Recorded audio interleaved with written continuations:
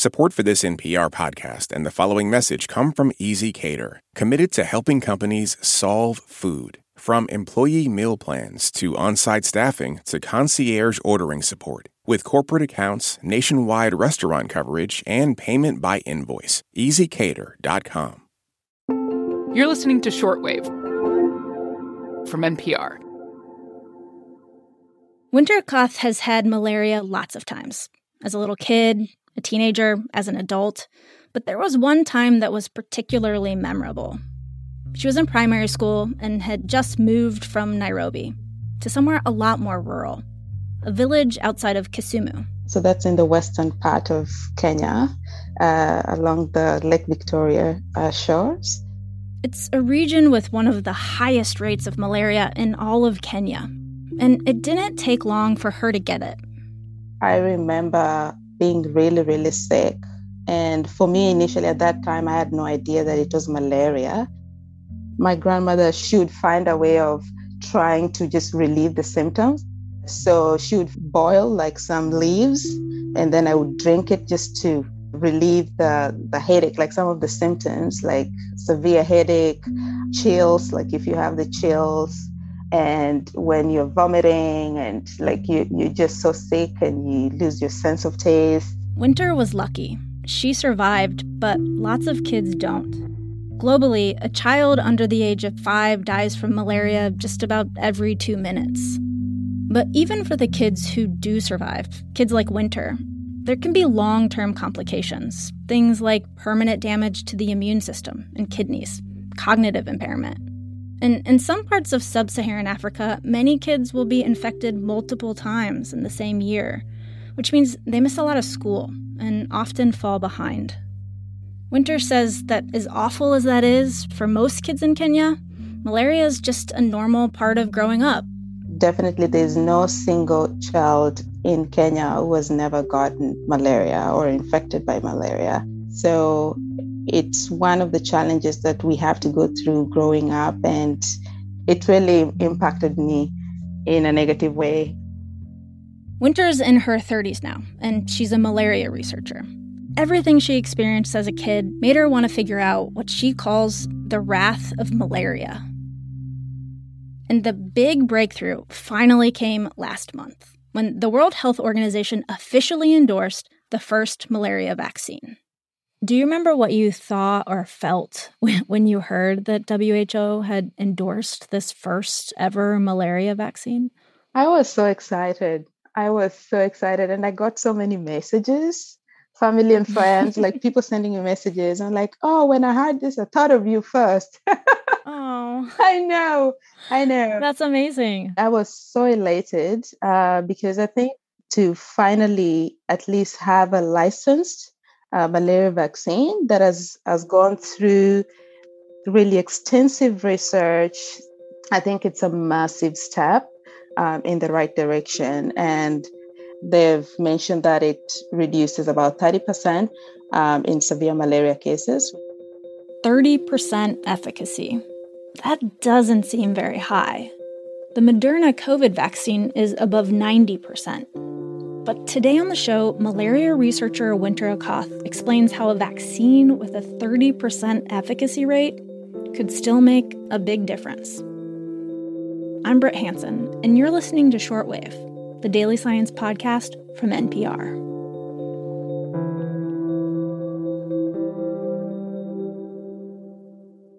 This message comes from NPR sponsor Comcast Business. Is it possible to get business internet you can really rely on? It is with Comcast Business, keeping businesses of all kinds up and running with a network powered by 99.9% reliability. Plus, advanced security to help outsmart threats to your data, and 24/7 customer support to help anytime. With Comcast Business, reliable business internet isn't just possible, it's happening. Restrictions apply. Actual speeds vary. So in order to understand just how big a deal the new vaccine is, you have to understand how malaria works. Malaria is caused by a parasite. It can live in humans, and it's usually spread through mosquito bites. You have the parasite in the human host, and you have it in the mosquito. So it's growing in the mosquito and it's growing in humans, in our bodies. So when a mosquito bites someone who's infected with malaria, the mosquito gets infected too. And then when it bites someone else, the mosquito passes the parasite on to that uninfected person. It's kind of a human-mosquito cycle. The parasite can circulate from family member to family member, community member to community member, again and again and again. It's a very clever parasite in a way because it finds ways of evading our immune system, our defense forces. So, the parasite has a very complex life cycle. This complex cycle, human-mosquito, makes malaria super tricky to stop. But if you can break the cycle, even just a little bit, you can make a big difference. And that's what this new vaccine does. It kills the parasite, which means you won't get sick, and you won't pass it on to somebody else. The vaccine will specifically target children with a 4-dose regimen. So the first dose given at 5 months old, and then you have 1 month in between the first dose and the second dose. Second dose given at 6 months old, and the third dose given at 7 months old. And then you have the fourth dose that will be given to 18 months old children, like a booster dose. It's a lot of doses, which is one of the big concerns about the vaccine. Will caregivers be able to bring their kids in for all 4 doses? Because if they don't, that 30% efficacy drops even more. The WHO wanted to find out. So 2 years ago, they started a pilot program in 3 African countries.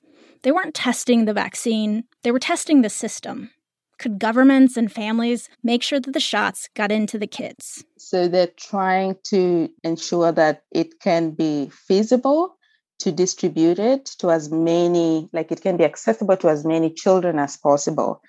And making sure that the community also understands this and why it's important. So that's why you have the campaigns and educating the community about the importance of vaccinating your children while they're young and what that vaccination helps prevent them from getting or contracting those particular diseases. It turns out that families are motivated to bring their kids in for all 4 doses.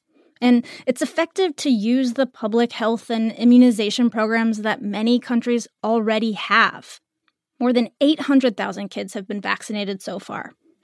So distribution can work, but there's still the question of whether 30% efficacy is good enough.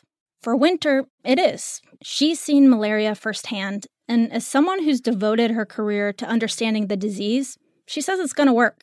I mean, it's not like it's a perfect vaccine or the silver bullet that will eradicate malaria for good, but it is better than nothing, and it's a good step to start from this and combine it with any other prevention tools we already have in place. She says they have to keep using prevention tools that have been working for years, like insecticide-treated bed nets to keep mosquitoes away and anti-malarial drugs. Add in the vaccine, and you have a good promise for fighting malaria.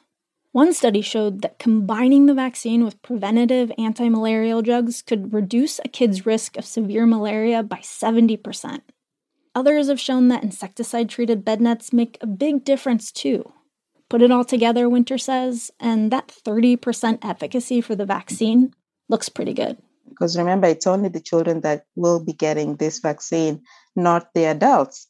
And adults can also contract malaria, So if you're living in a household and you have, let's say, 2 adults, and then you have maybe 4 or 5 children, and the children have received the vaccination, and then you have the 2 adults become sick of malaria, and then the mosquito definitely would bite, the adult who's carrying a malaria parasite and then transmit it to the child. So it's just important because even if we have the vaccine, but ensuring that we have each household having an insecticide-treated bed net and everybody sleeping under the bed net, that will help reduce contact between the most infected mosquito and the family.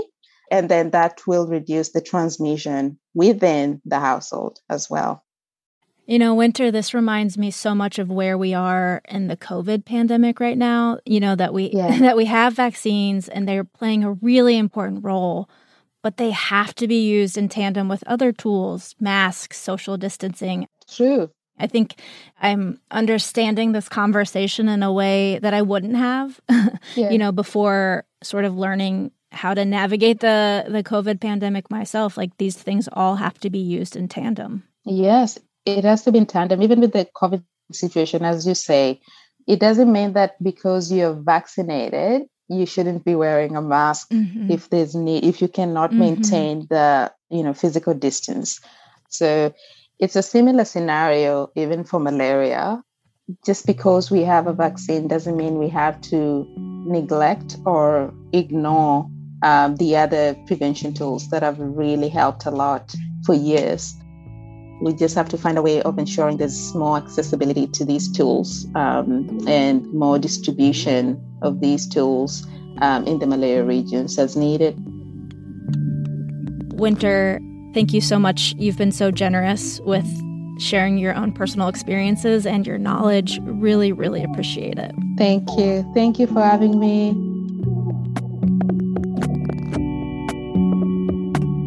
This episode was produced by me, Britt Hansen, and edited by Sarah Saracen. Margaret Serino checked the facts. I'm Britt Hansen. Thanks for listening to Shortwave from NPR.